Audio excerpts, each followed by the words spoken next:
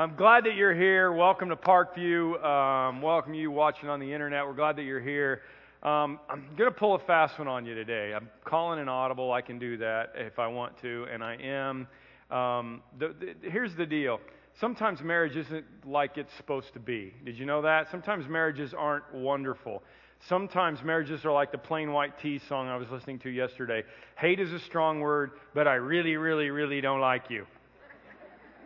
Sometimes marriages are like that. But your problem is, you look up at me, and you look at my family, and you look at my marriage, and you're thinking, you dude, you up there, you do not have any idea where I live. You don't get it.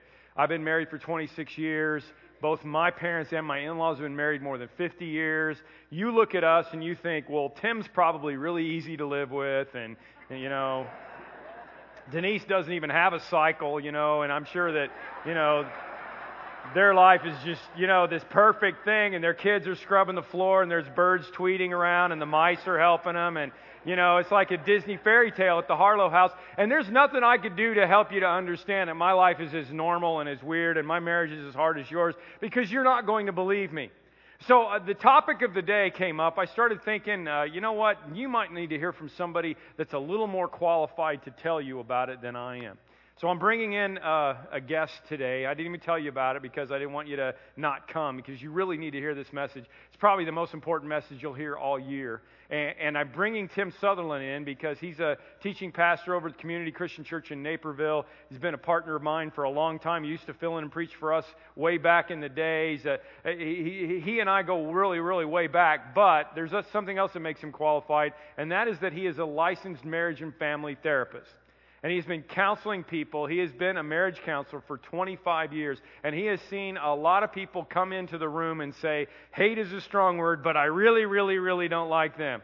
And he's seen some of the people get better and move on to happier marriages. And he's seen a lot of people decide that they were going to end it and get divorced. And so the expertise that he brings today is something that I think is really, really going to be important. So will you welcome for me Tim Sutherland, my friend. You're doing great now. Hello, Parkview. Hello. It's nice to see you guys. Thanks for having me. Guest speakers always say it's great to be here, but it is great to be here. I don't even have time to tell you what your church means to me and how you all have been an encouragement to me personally over the years and to our church and here in the Chicagoland area. So let me just say thanks, and from our church to yours, we love you. Here's where we're going to start. I want to tell you 3 things. And then I want you to tell me if you've heard about these things, and then what these 3 things have in common. Okay? Here's the first one. I want to know how many know that in the sewers of New York City there are alligators. Okay? There's a picture. And honestly, what happens is people have like baby pet alligators that they don't want anymore, and so they flush them. And they end up living in the sewers and like feeding on rats and garbage, and they grow to full size. How many know about the alligators? Okay, here's the next one. How many know about the babysitter? And she was babysitting for this rich doctor, and she put the kids to bed upstairs, and she's downstairs, and she gets this phone call. And the phone call says, go upstairs and check on the children. And it sounds a little strange, and so she hangs up, and she keeps getting these calls, and she freaks out. She calls the operator, says, you got to help me out. Where are these calls coming from? The operator traces them and calls back and says, ma'am, you got to get out of there because the calls are coming from inside the house, from the other line, the second line. And she runs out of the house, and the police come and go upstairs, and there's a deranged killer upstairs. How many know about that? Okay. One more. How many know about the email that Bill Gates sent out that if you forward, he's testing this new tracking software that Microsoft has got, and if you forward it to a certain number of people, once it gets forwarded to 1,000 people, you will get a check for $1,000. I mean, Microsoft has the money. We all know that, right? How many know about that email? Okay, so now you've told me how you know about it. Now how many know, what do these 3 things have in common? I hear people saying they're not true. Well, they're actually a special kind of not true. They're what's known as what? urban legends, right? Urban legends. These things that everybody says is true, that turns out really aren't. It's funny, after the last service, somebody came and said, no, there really are alligators in the sewers in New York City. Someone here is trying to convince me there really are. So I don't know, maybe there are. I don't know. I just know that's an urban legend. But do you know about suburban legends? See, suburban legends usually aren't about, alligators or deranged killers, anything like that. Suburban legends are usually about relationships. There's relational myths. For instance, maybe you've heard this one. If you're going to get married, it's a good idea to live together first because that really helps you prepare for marriage. How many have heard that one? Okay, very popular myth. How about this one? If you're a parent, your job is just to make sure your kids are happy. How many have heard that one? Okay? I can't tell you how many folks I've talked to over the years in family counseling that say, all I ever wanted was for my daughter to be, all I ever wanted was my honey, all I ever wanted, you should be happy. Why are some people, all they ever wanted was for their kids to be happy? And are their kids happy? The suburban legend I want to talk to you about today is about marriage. And I really believe it applies to all of us, wherever you're at, whether you're single, married, something else, okay? But to really kind of before I tell you what it is, let's kind of go into there's some very important cultural backstory to this particular suburban legend. See, we live in a culture that is deeply ambivalent about marriage. On the one hand, our culture is super pro-marriage. And I'll prove it to you. For instance, you watch the late night talk shows, Letterman or maybe Oprah in the morning, and they'll have a guest on. They'll have some celebrity, and they'll say to the celebrity, "Oh, I understand that you just got married." And the celebrity will say, "Yes, I did." And what will the audience always do? Yeah, spontaneous applause. They'll say, "Oh, I understand you just got engaged." Spontaneous applause. See, what a culture values is always reflected in spontaneous applause. We're very, very pro-marriage. Here's some stats that I found interesting. Hopefully you will too. The average cost of a wedding in Illinois, $26,327. And there's some brother in the house going, I wish my daughters had cost only that much. Mine cost $36,000. No, seriously, and that's not including the engagement rings or the honeymoon. $26,327. Let's put this in perspective. We are so into marriage as a country. This year in the United States, we will spend $125 billion, with a B, $billion on weddings. And to put that in perspective, that's more than the gross domestic product of the country of Ireland. That's a lot of money spent on this. 90% of people, the demographers tell us that 90% of people who live in our country will marry at some point in their life. 90%. Only 10% of people never get married. And half of those are guys who just needed to shower more. That's not true. I made that up. But it is true that 90% marry. And of those who get divorced, check this out. Of people who get divorced, 75% of those who get divorced remarry at least once. We're very, very, very pro-marriage. But on the other hand, maybe not so much. On the other hand, there's this undercurrent of cynicism and jadedness about marriage. Yeah. Tyler Perry, he's got the sequel. First he did the movie called Why Did I Get Married? And now his new one is called Why Did I Get Married To? Like T-O-O. And this is in the box office. There's all these jokes about marriage. There's men refer to their wives as the old ball and chain. That's nice, isn't it, ladies? Well, guys, you ought to hear what she calls you. And there's jokes. Nobody's liked this joke, but I like it, so I'm going to stick with it. Somebody said, "What's marriage like?" And they said, marriage is like a 3-ring circus. First, there's the engagement ring. Then there's the wedding ring. And then comes the suffering. It's not that funny. Y'all are very nice. Very, very, very, very nice. Really, really, really, really interesting. The divorce rate, divorce courts are crammed, and that's no joke. Everybody knows the divorce rate's holding steady at about 50%. For second marriages, the divorce rate is 67%. For third marriages, the divorce rate is 74%. Sociologists say that our great kind of cultural experiment as a society is what they call serial monogamy. Serial monogamy has nothing to do whatsoever with Captain Crunch. Serial monogamy is marry, divorce, remarry, divorce, remarry, repeat.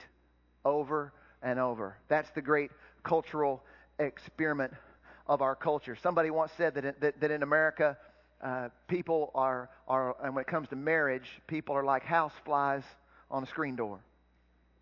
The ones that are on the outside want in. The ones that are on the inside want out. Amidst all this ambivalence that we have, marriage is so wonderful, and they're like, oh, not so much. Amidst all of that is this towering, huge, monolithic legend. And here it is. This is the suburban legend we're taking on today. And it's a hard subject. Every service so far we've had somebody walk out. And if you need to walk out, I understand. But I hope you won't. I hope you'll stick with it. It's better to get divorced than to be unhappy, they say. And this is a crucial subject because here's some more stats for you. 80% of the time when somebody gets divorced in our country, it's not because of infidelity, and it's not because their grounds are not gross mental and emotional cruelty. 80% of the time, there's a divorce filed in this country. It's over irreconcilable differences, and irreconcilable differences is code for one person at least, maybe both, but always one person saying, "I'm just not happy." This, though, is not just a modern trend. This isn't something that's happening just in our country today. This is an age-old thing. Back in Jesus' day, one time the Pharisees, who were kind of like the religious bigwheels, they came to Jesus and they asked him this. This is from the book of Matthew. They said this. They said, "Jesus, is it lawful for a man to divorce his wife for any and every reason?" And Jesus said, "Haven't you read that at the beginning the Creator made them male and female? And for this reason, a man will leave his father and mother and be united to his wife. The two will become one flesh, so they are no longer two but one. Therefore, what God has joined together, let no one separate." Translation, Jesus is saying unequivocally that divorce isn't God's will or intention. However, the religious leaders weren't satisfied with him saying this. They pressed him. They have a follow-up question. Here it is. They say to him, "Why then did Moses command that a man give his wife a certificate of divorce and send her away?" Jesus replied, "Moses permitted you to divorce your wives because your hearts were hard. But it was not this way from the beginning. I tell you that anyone who divorces his wife, except for marital unfaithfulness, and marries another woman, commits adultery." Hard words. Important background here. Stick with me. Important background here. Rules about divorce in those days, in Jesus' days, were largely based on this one particular passage of Scripture from the Old Testament, book of Deuteronomy, chapter 24. Here's what it says. Quote, "If a man marries a woman who becomes displeasing to him because he finds something objectionable," remember that phrase, something objectionable about her, "he writes her a certificate of divorce and sends her from his house." And see, in Jesus' day, there was this big debate. Here's why they were asking Jesus where he stood on the divorce thing. There was this big debate, and because they were saying, what does that something objectionable mean? Well, there was this one very influential rabbi whose name was Shammai, and Shammai said something objectionable means only sexual immorality and nothing else. That was one view. But there was this other very popular view from this other rabbi whose name was Hillel. And the Hillel school of thought said that something objectionable could mean just about anything. I mean, the Hillel school said you could divorce your wife or divorce your husband if you didn't like the way they spoke to you in public, or if they argued with you loudly enough that the neighbors could hear. Hillel even said a man could divorce his wife if she burned his soup. We have a quote. This is an actual quote that archaeologists have discovered from Jesus' day. You should be able to see it on the screen. And the quote is this: "If a husband finds another woman more pleasing in appearance, he may divorce his wife." That was written in Jesus' day by a guy by the name of Rabbi Akiba. Here's another quote we have. "If my husband thinks he's another Johnny Depp, he's lost his marbles."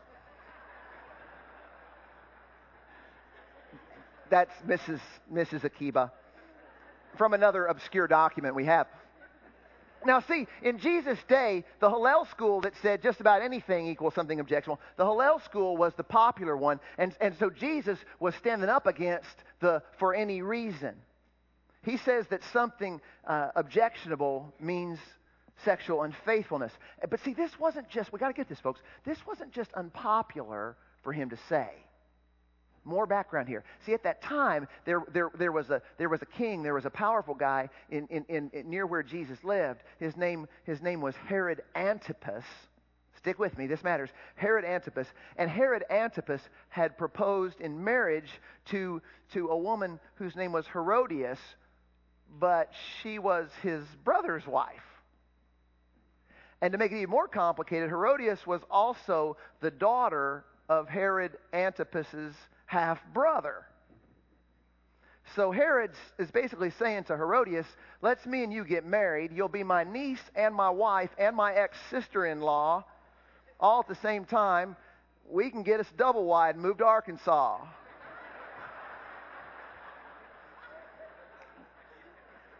If you're from Arkansas, I apologize for that there, and especially if you're 6'2" or above. But Herodias says yes. So Herodias divorces her husband, marries Herod Antipas. Folks, it was like Jerry Springer goes to Palestine.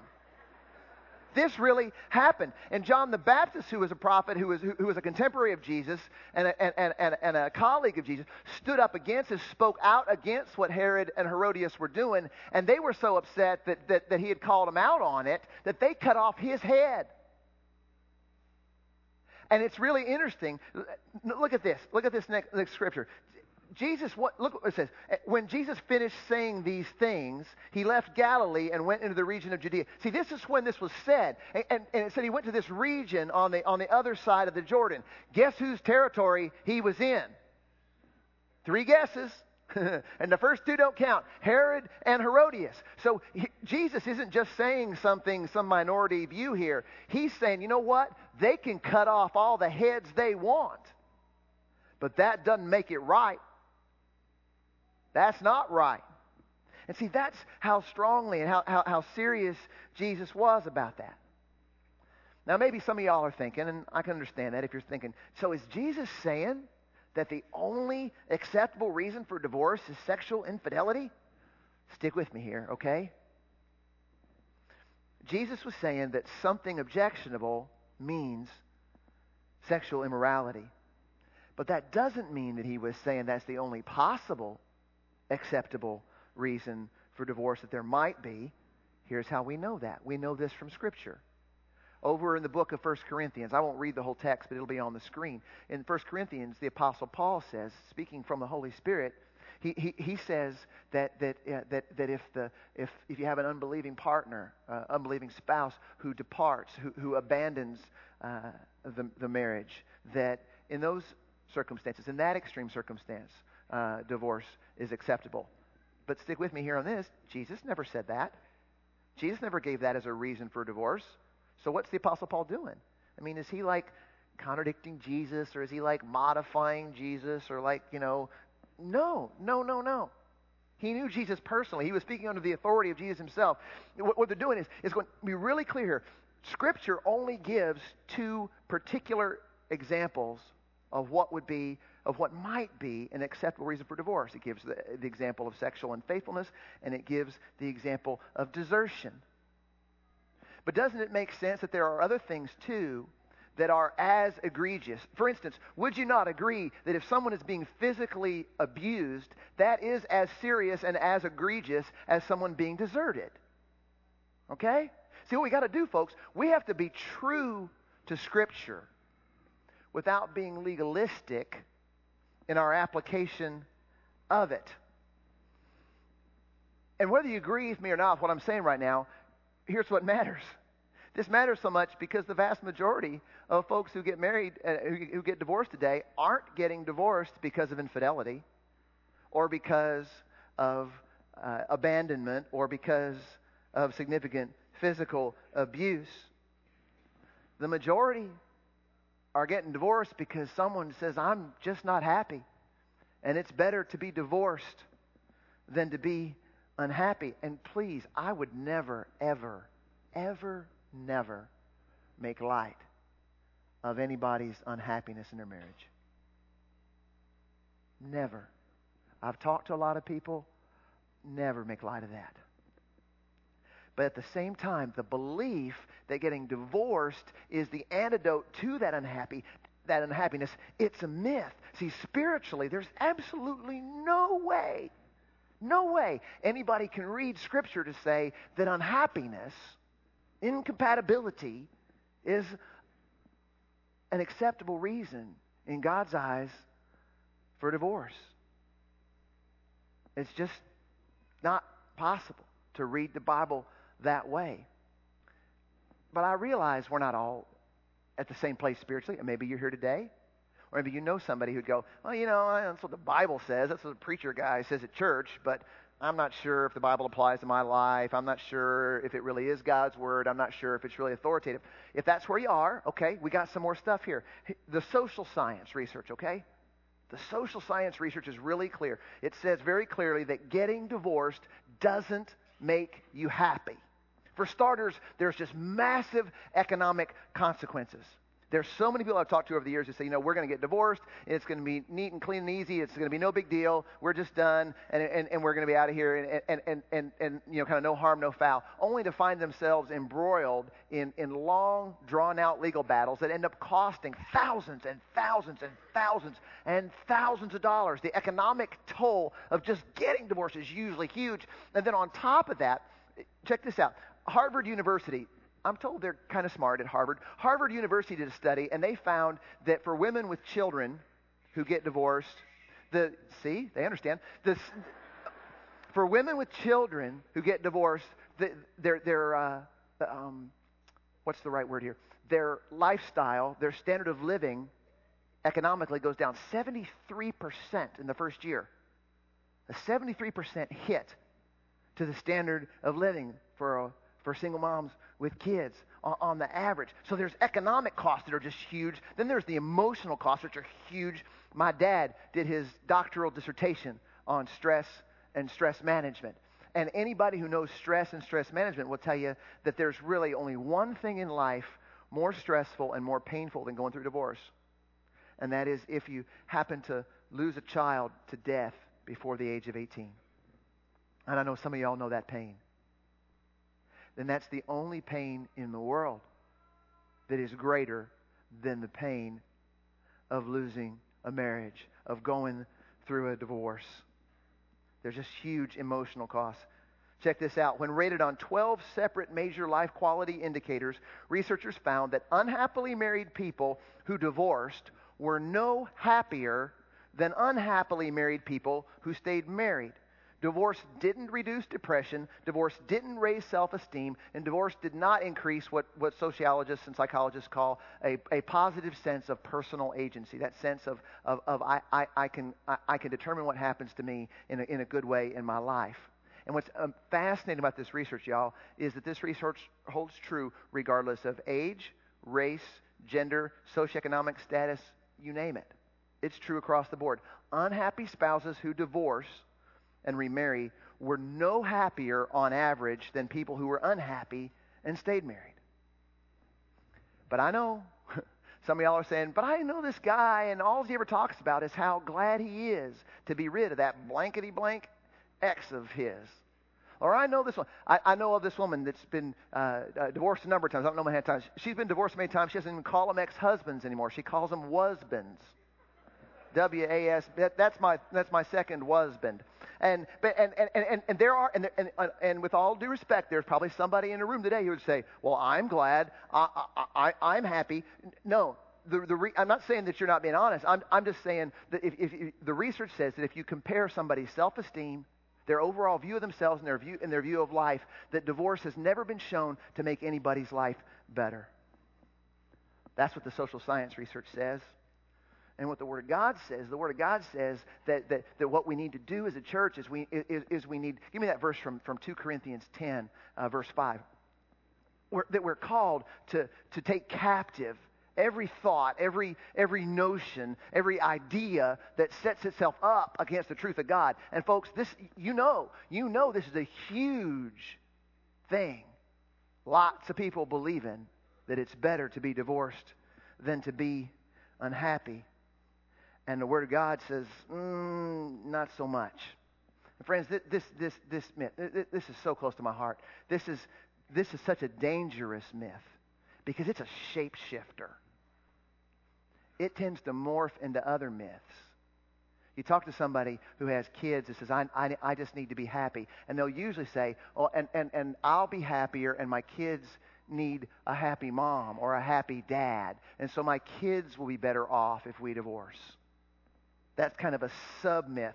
But here's the research. It's strong and growing stronger all the time, except for in the cases of physical violence or abuse, children do better when their parents stay together, even when the marriage is unhappy. Children from families of divorce have higher levels of behavioral problems in school, drug abuse, rebellion against authority, teen pregnancy, attempted suicide. Check this out. Children whose parents divorce are 7 times more likely to suffer from depression.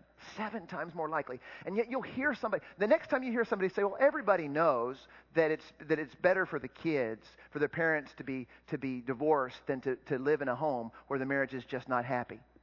Next time somebody says that, respectfully say, what's your research on that? Don't be a jerk about it. Don't say, what are you smoking? Don't say that. Be nice. Be nice and just say, I'm interested that you would say that. What's your research? You know what they'll say? Oh, everybody knows that. Or they'll say, I heard it on Oprah or something. And see, people are saying it. But people are also saying that there's a babysitter and upstairs this deranged killer and it really happened.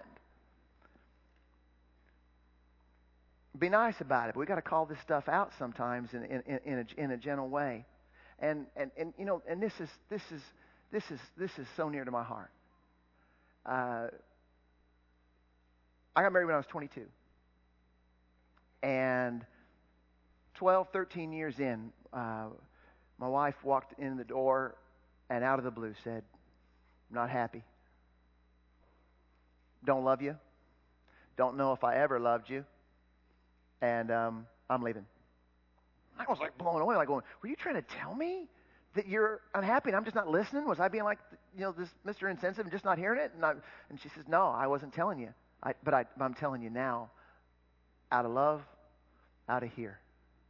I'm like going, come on, we got 2 kids together. We can work this out. I'll do anything. Come on. And it's like, no, I don't love you. I couldn't ever love you. It's just not possible. She was nice about it. A lot of tears. She said, I'm sorry. Out of love, out of here. Elders of my church went to her and say, is there something? Is he doing something we don't know about? Is this what? Is there something going on? She said, no, I just don't love him. I just don't love him. And within a year, I was divorced. Within a year, 2 kids. And my boys are 19 and 16 now, and they're okay. And my church got me through that, and I'm okay. I mean, no, I really am. I really am. By the grace of God, I'm okay. And I'm getting married in June 25th. I'm getting married. That's her right down there. And see, spontaneous applause. We love marriage. But see, I'm okay. And the Lord took care of me and my boys.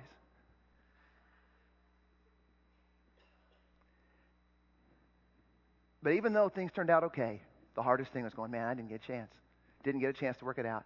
And my concern is that there's somebody here today, and you're not going to get a chance to work it out, and the person telling you that you don't get a chance to work it out is going to be you. And you're going to say, oh, I have the chance to work it out, but I don't want it. I'm going to pass on that. I'm done. Well, let me say something. First of all, I hesitate a little bit to put this verse on the screen, but go ahead and put it up there for me. It's from Micah. And let me say this first of all. Let me say something to the believers in the room. And I know I'm a guest here, but can I be real straightforward? May I, please? Permission to say, okay. Don't you ever get in somebody's face and shake the Bible at them with this verse. Don't you ever thump the Bible, believers, at somebody and say, who's getting divorced, saying, God hates divorce. Don't shame people with the Word of God. That is not God's way, and that is not God's will. Don't you ever do that.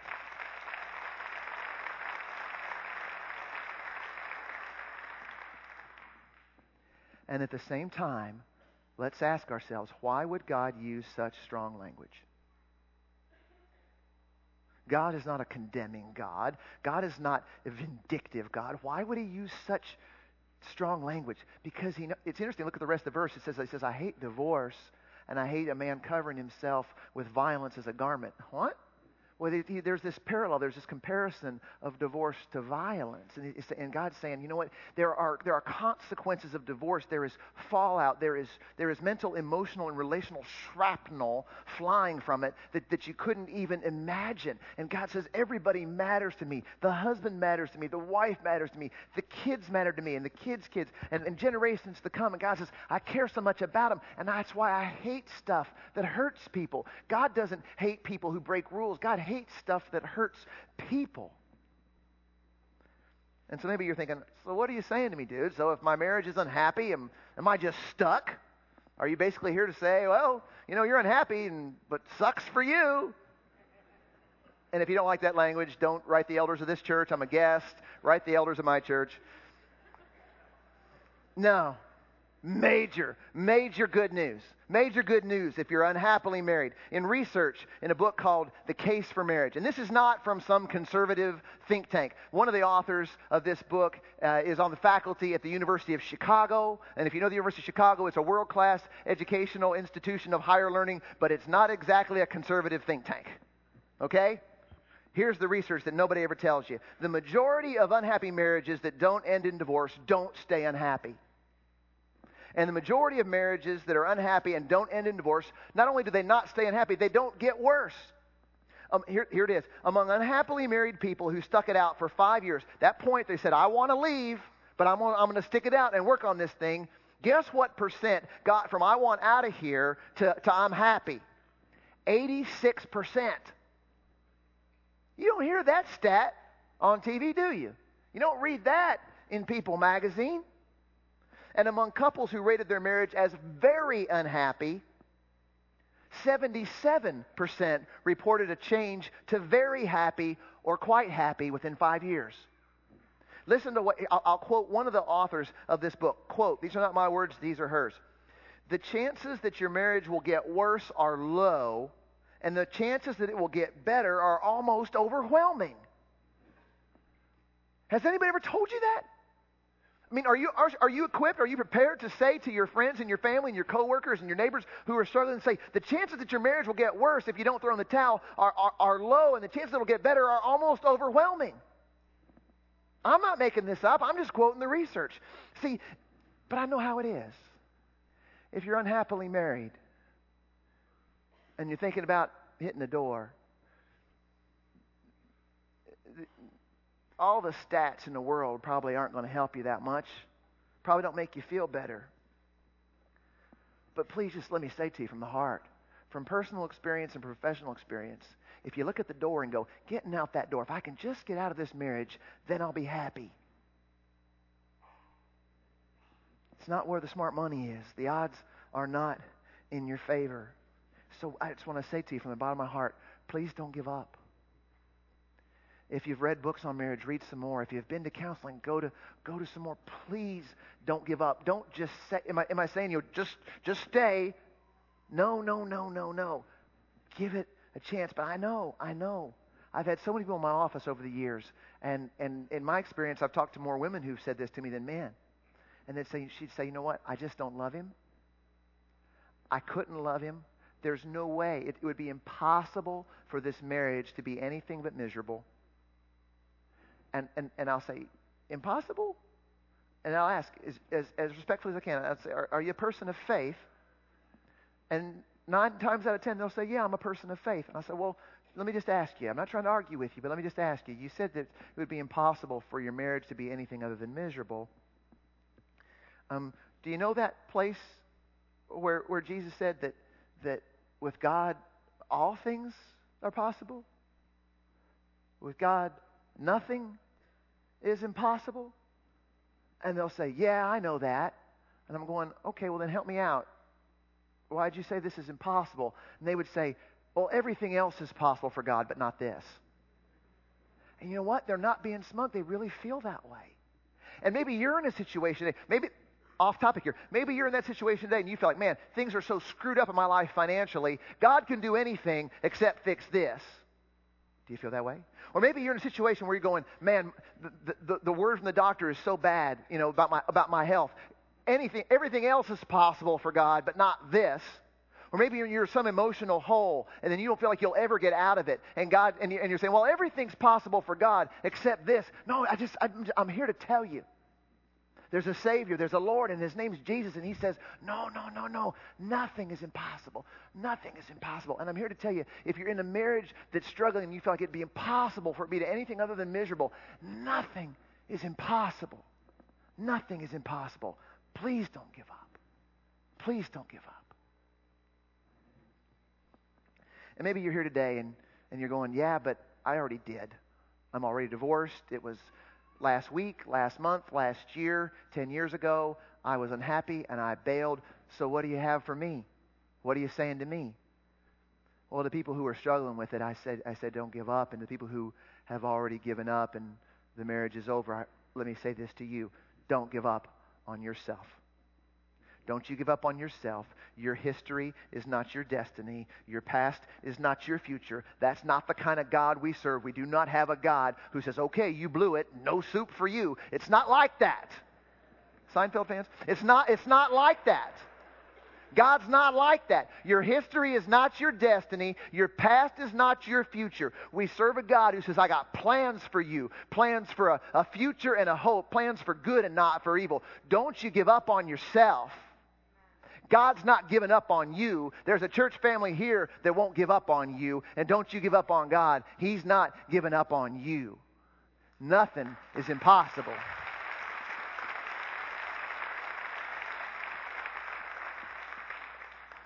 I thought I'd end with this testimony. A brother gave this to me, and I have his permission to read it.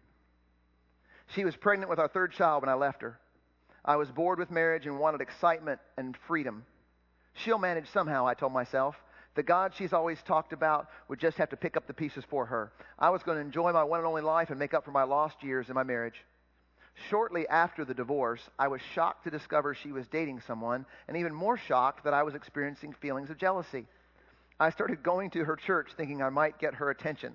I wasn't above manipulation to get what I wanted. To my dismay, she didn't seem to care what I was doing.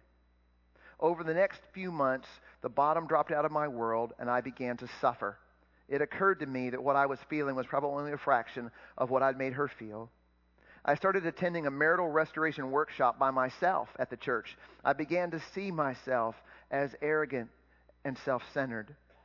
I broke apart when I saw all the pain I had caused. Over the next year, with lots of new friends from church walking beside me, I gave my life to Christ. I experienced humility and gratitude and grace for the first time in my life. My ex-wife noticed the changes in me. Everybody did. It took her a while to believe, though, that the changes were real. But we were remarried 4 years ago. We have a whole new life together. I know our story sounds rare and impossible, but if I can change, so can anyone. I love my wife. I love my children. And I'm so grateful for a second chance to do life differently. Friends,